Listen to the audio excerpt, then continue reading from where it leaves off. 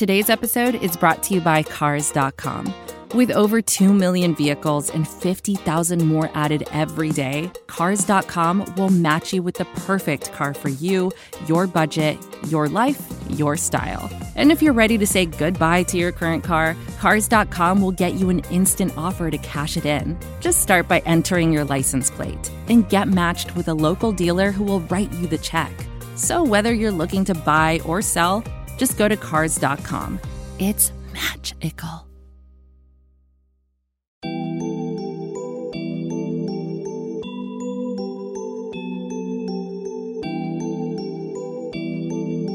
Zella made a beat, so it's go time.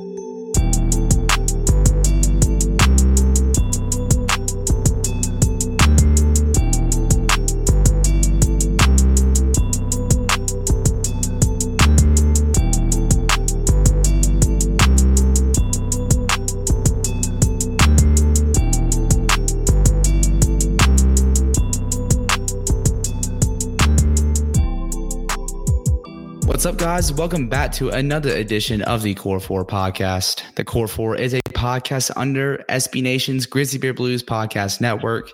Find us on Spotify, Apple Podcasts, Google Podcasts, Stitcher, Megaphone, or wherever you listen to your podcast. Grizzly Bear Blues is a network under SB Nation. Find them on the web at grizzlybearblues.com or on Twitter at SBN Grizzlies. I'm your host, Parker Fleming, and Nate Chester is not with me right now, but we got you a special guest. We got Mychal Lowman, the site manager over at SB Nation's SLC Dunk. Mychal, what's up? Oh, just living the dream over here in the good old Western United States. Just saw Mike Conley win a couple awards and just saw the newly minted two-time Defensive Player of the Year, Rudy Gobert, receive the award for the second straight year. So, good day. It's a good day here. That is a good day. And I do want to talk to you about Mike Conley because he's a huge get for y'all. I mean, he's a guy that elevates y'all. It is going to be absolutely spectacular to have him on the team. I don't think the Utah Jazz have had a backcourt as good as they have now with Mike Conley and Donovan Mitchell. And I don't think they've had one in their history.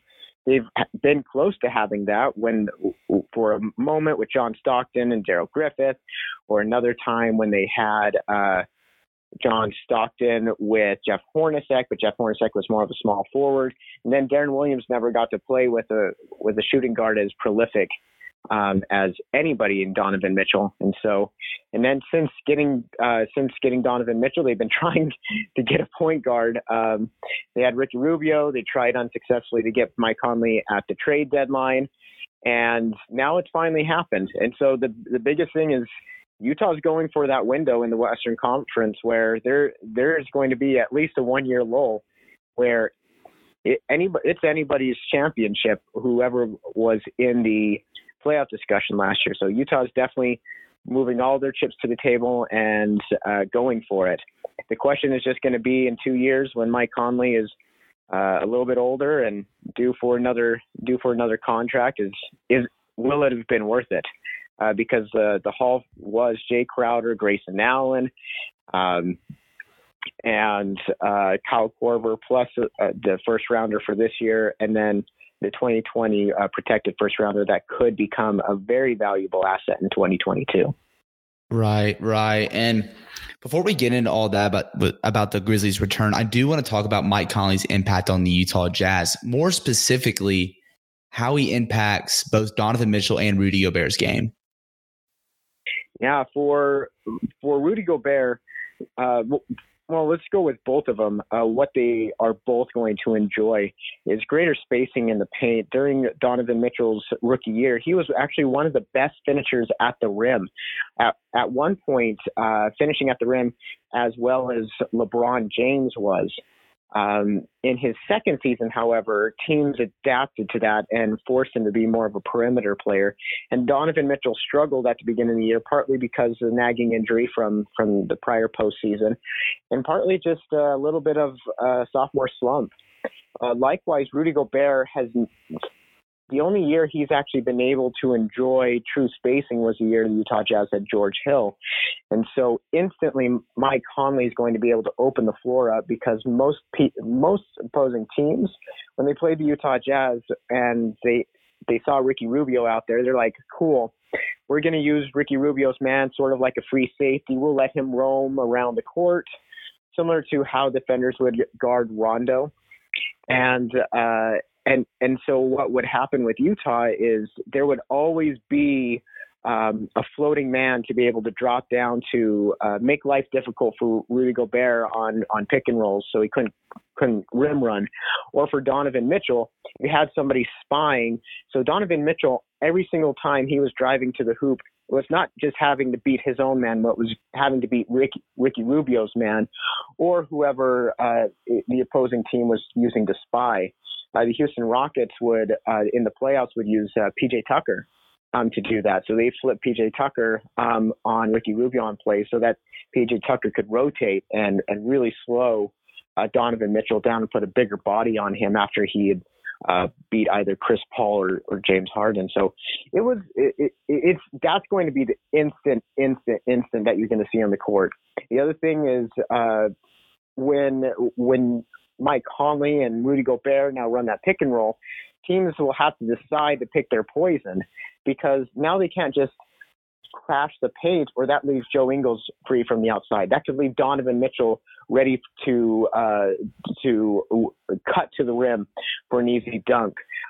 If they lay off and off of Mike Conley, he's going to punish them from behind the 3-point line. If they try to hedge Mike Conley, then all of a sudden you have Rudy Gobert just crashing the rim unabated.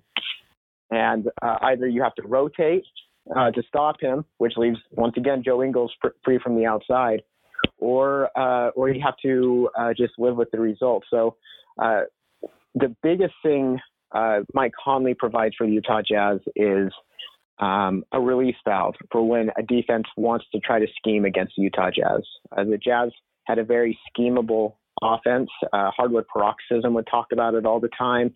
We would talk about it all the time, that if you wanted to scheme the Utah Jazz out of a game and had the days off to implement a game plan for it, you could do it. And so this year is a completely different story. The only issue with Mike Conley coming over here is what are they going to do at the 4 spot to maintain that spacing on the floor. Right, because as of right now, you'll still have Derek Favors on that non-guaranteed deal, correct? Yes, he's on a non-guaranteed deal. It has to be, this is the interesting thing with Derek Favors, he has to be guaranteed by July 6th. So Utah can go wait through the first few days of the moratorium to see how the free agent market kind of starts to line up. And then if they think that the secondary market or some players that weren't available via trade are now available via trade, then they can go out there and possibly make some moves.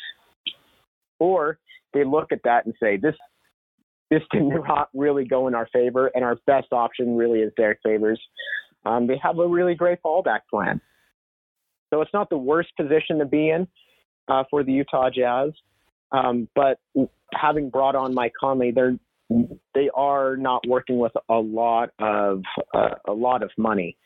They're rumored that Tobias Harris is still interested in Utah. That one gets really, really hard to work because you have to either do a sign and trade with Philadelphia. Not sure if Philly is really down for that. Yeah, or you have to jettison Joe Ingles to be able to make room to sign Tobias Harris for a full max under the cap, and then you're just creating another problem of you have to replace the 3-point shooting by Joe Ingles. And then, or Tobias Harris takes less than a max, which once again, with how much money is out there, it would blow my mind if any free agent, with knowing the amount of money that's available on the free market this year, would take less money just to fit in with the team. So Bobby Portis is an option who he is known for being able to rebound and shoot threes and punch teammates. So true. He is the true trifecta.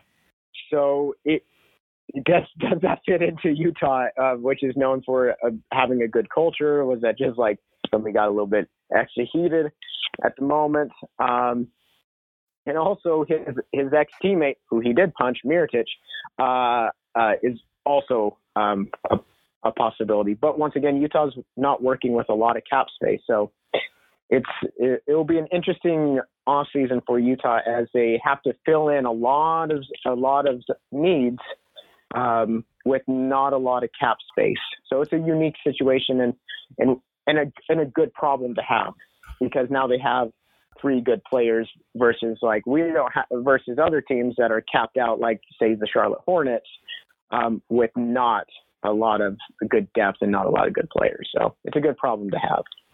Right. Do you know, I was just looking at some free agents. Do you know which free agent fit I really like with Utah? Who's that? Julius Randle. See, I do too. I think he would be a great fit. Tony Jones of The Athletic, who is pretty plugged into Derek Favors' situation this summer and the Utah Jazz, he seems to say that the Utah Jazz would prefer to have Derek Favors over Julius Randle, and I think that's just like the known asset versus the unknown asset mentality. I just think Julius Randle would be such a great fit, and especially with a team that is just going to be able to run. One of my favorite things when I was looking up highlights of Mike Conley, and he's able to sneak behind the defense on fast breaks so much. I can't remember that happening more than a handful of times for Utah all last season. And I think part of it was Marc Gasol could just like throw an outlet pass like nobody's business. Right. And so Mike Conley knew that would always be available to him. So I don't know who would do that for him in Utah other than him passing it to himself. But at the same time, I was really impressed that he's still got the Jets, man. He can still go. So so there'll be some interesting wrinkles. And so because of like that athleticism and the want to get moving, I think he'd be a great Julius Randle would fit in with that. You'd have a center who runs like a gazelle and Rudy Gobert. You have Julius Randle, who's just a bowling ball. You have Donovan Mitchell, who's an athletic freak. Funny enough, the person in that lineup that would play trailer is Joe Ingles, who would just mosey down the court. So, so I would love that fit. I would love that fit. So what is going on with JaMychal Green over there in Memphis?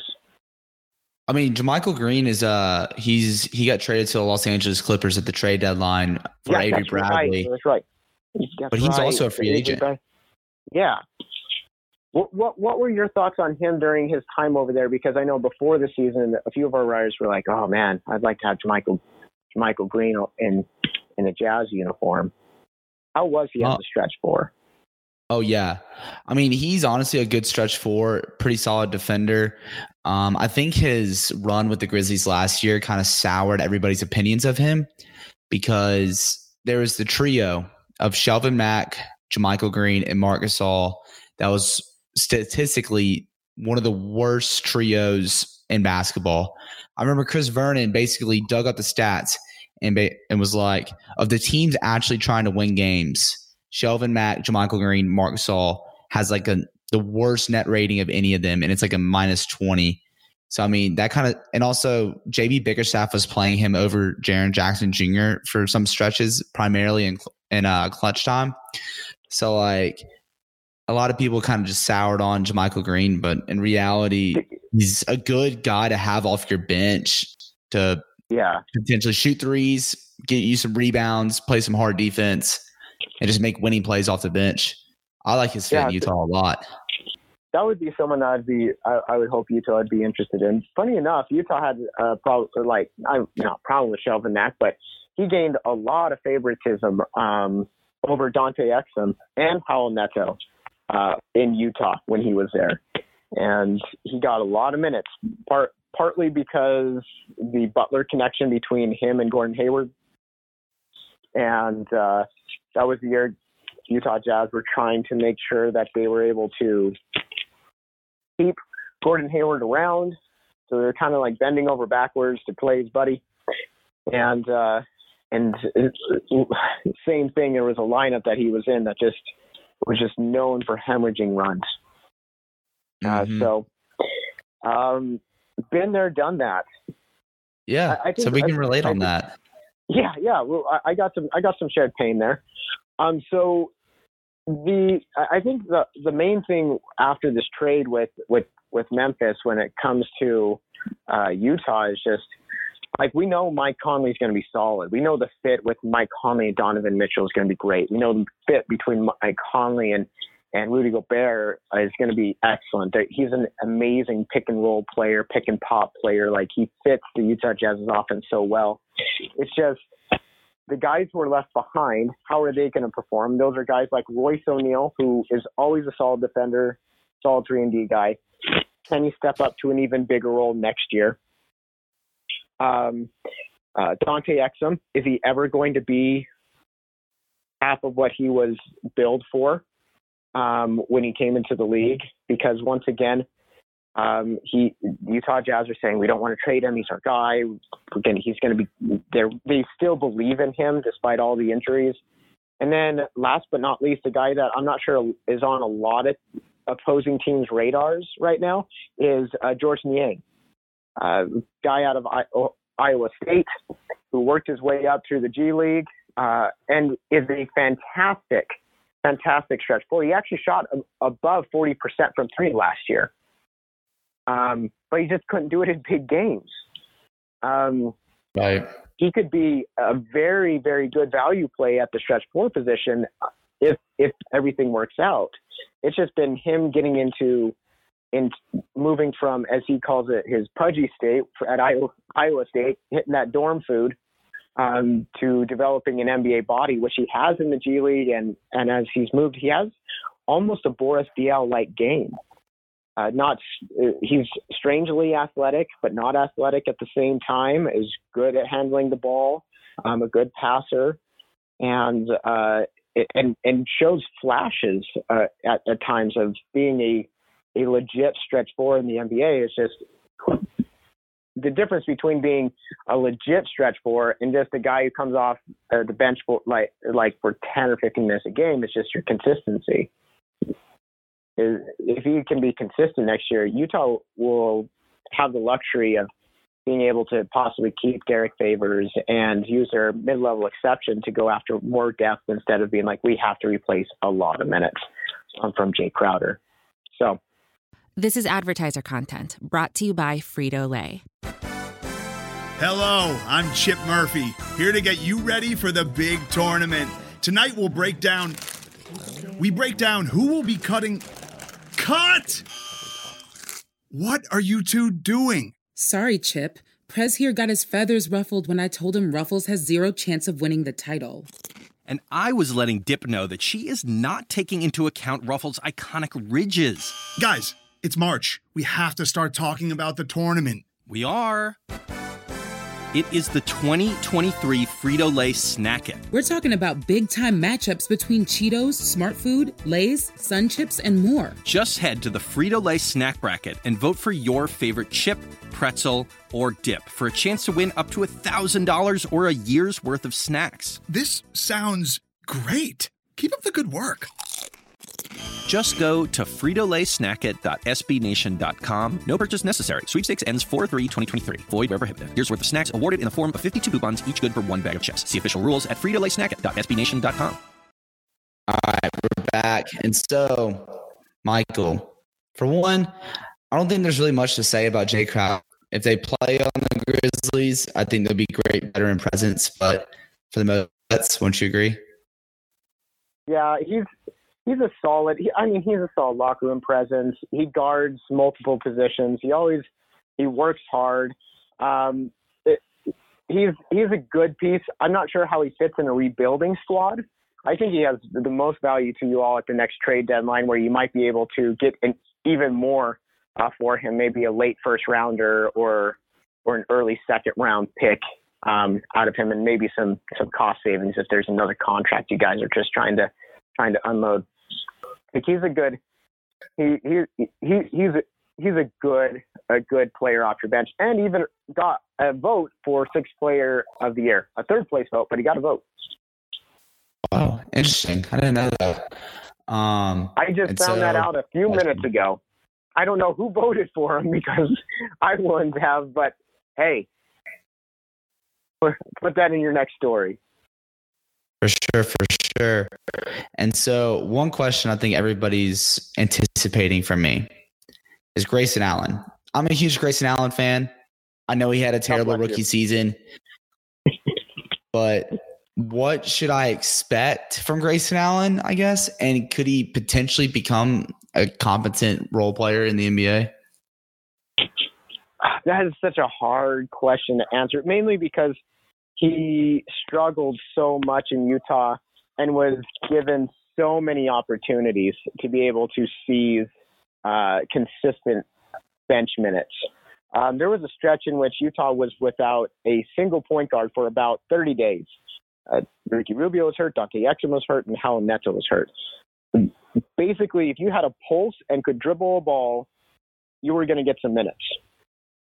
And Grayson Allen could not seize on it. He was unplayable during that stretch. So during that time, when he's able to have maybe his Wally Pitt moment to go out there and show everybody what he's got, he wasn't.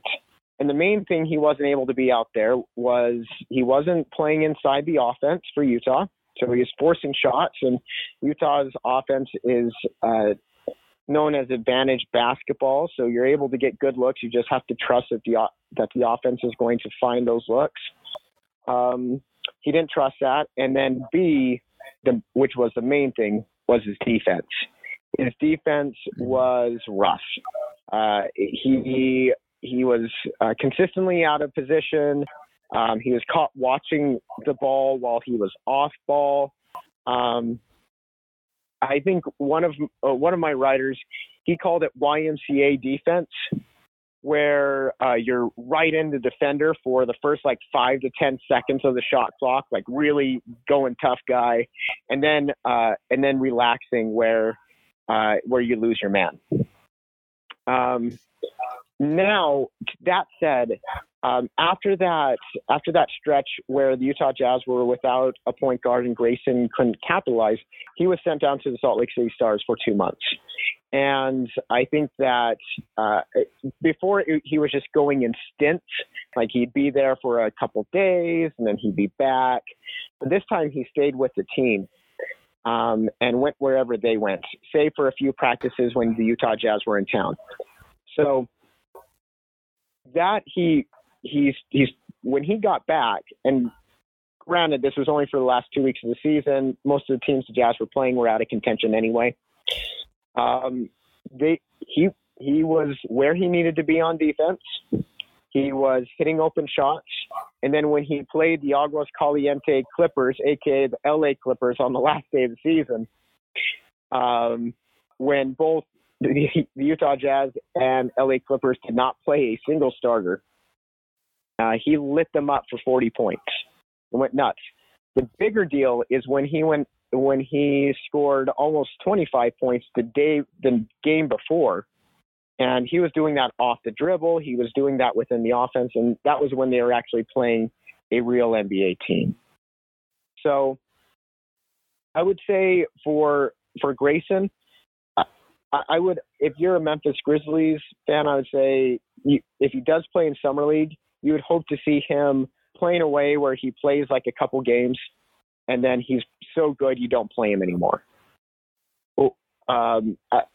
He has athleticism. He has the NBA build. He does try to. He does. It looks like he was able to learn.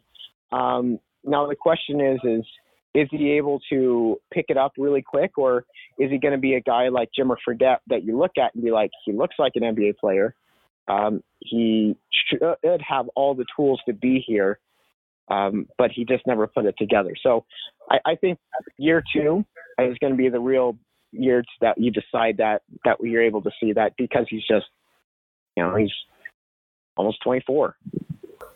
So yeah, that'll be the big decider.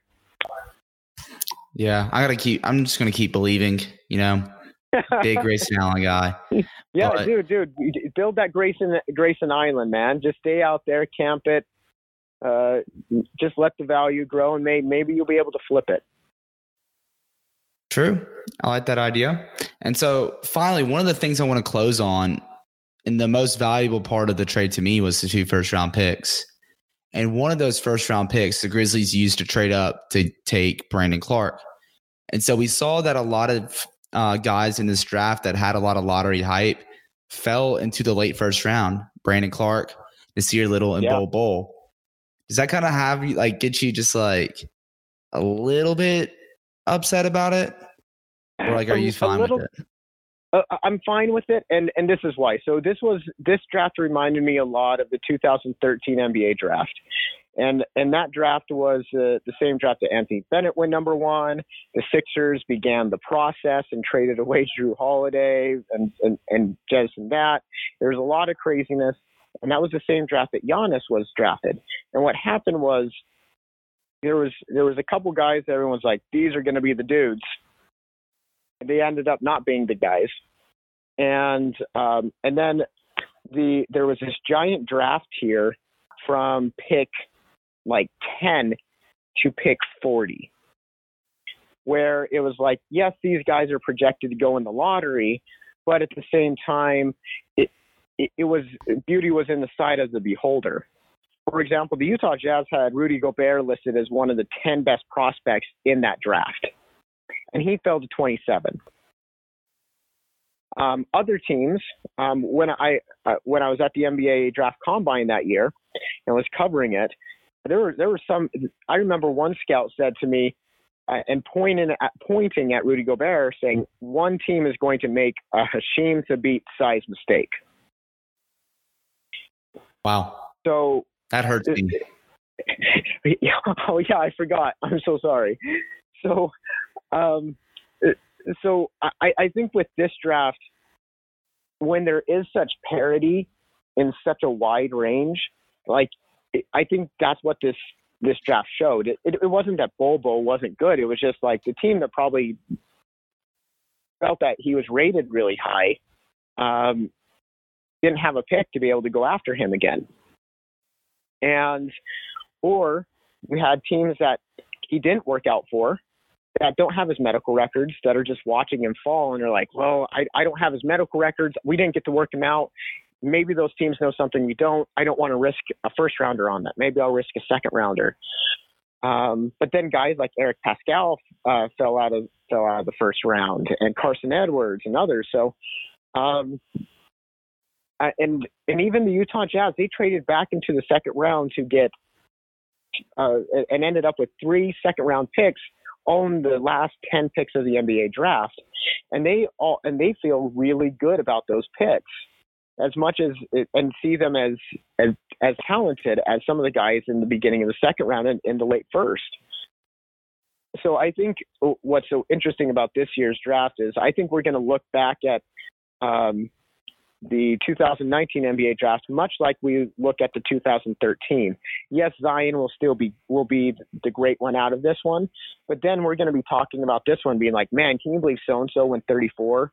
Can you believe Brandon Clark fell to number 23? Can you believe? I think there's going to be a lot of that in this year's draft, similar to that 2013 one with Rudy Gobert and Giannis and Steven Adams, and how Neto came from that draft. And so I think there's just going to be a lot of players that were extremely undervalued from this draft. Mm-hmm.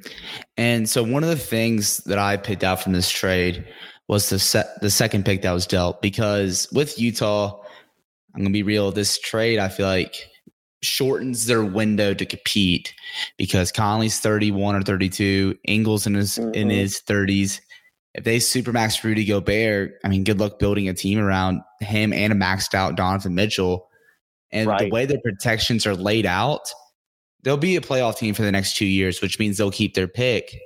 But in that 2022 draft, when that supermax might be kicked in, as well as Donovan Mitchell's max contract, I'm worried about, for Utah at least, I mean, you're sick, like that pick could end up being a very valuable pick in what could be the double draft with the high school seniors and the one and done prospects. Right. There is one key about that. And actually, I don't think I've written about this. And the Utah Jazz actually still hold 2 second-round picks from that in that draft. They have the San Antonio Spurs pick, which could prove to be a valuable pick in that year. Could be in the early 30s. And they still have their own second rounder as well. So if things go off the rails and you're already in a very deep draft with, the 18-year-olds coming in and the 19-year-olds, Utah still might be able to get some value at a very good spot. Though it would be nothing like a pick number 14 or 15 in that 2022 draft is going to be extremely, extremely valuable. So that's, I do agree. That's the very, very difficult thing that Utah has to deal with is they made this trade saying they didn't just make this trade being like, what will it take to get Mike Conley? The question they were asking themselves was, what will it take if we make this trade? Will we be a championship contender? And is this trade, are the assets that we gave out worth being able to have an NBA trophy? That's really the question. And so at that point, they're not, for the first time in my Jazz life, I don't feel like my Utah Jazz are caring about what's happening 4 plus years beyond this point. And that's always kind of been their thing as a small market. You're like, well, we're going to contend, but we can't kill ourselves because we're a small market and bad things might happen after this. Every small market team does that. They're prey. They're prey in the NBA. They're never the predator. And for the first time, Utah is saying, whatever happens, happens. We have a chance to win a championship. We're going to do this. I think the most interesting thing is, as you said, in 2 years, how do they pivot? Because they have to make a decision with Rudy Gobert, and they're going to be looking at his health and being like, okay, well, does it make sense to give a center like Rudy Gobert supermax? How do we bring in a third star now that we have Donovan Mitchell, who, if Utah is good next year, Donovan Mitchell is going to make an all-star game.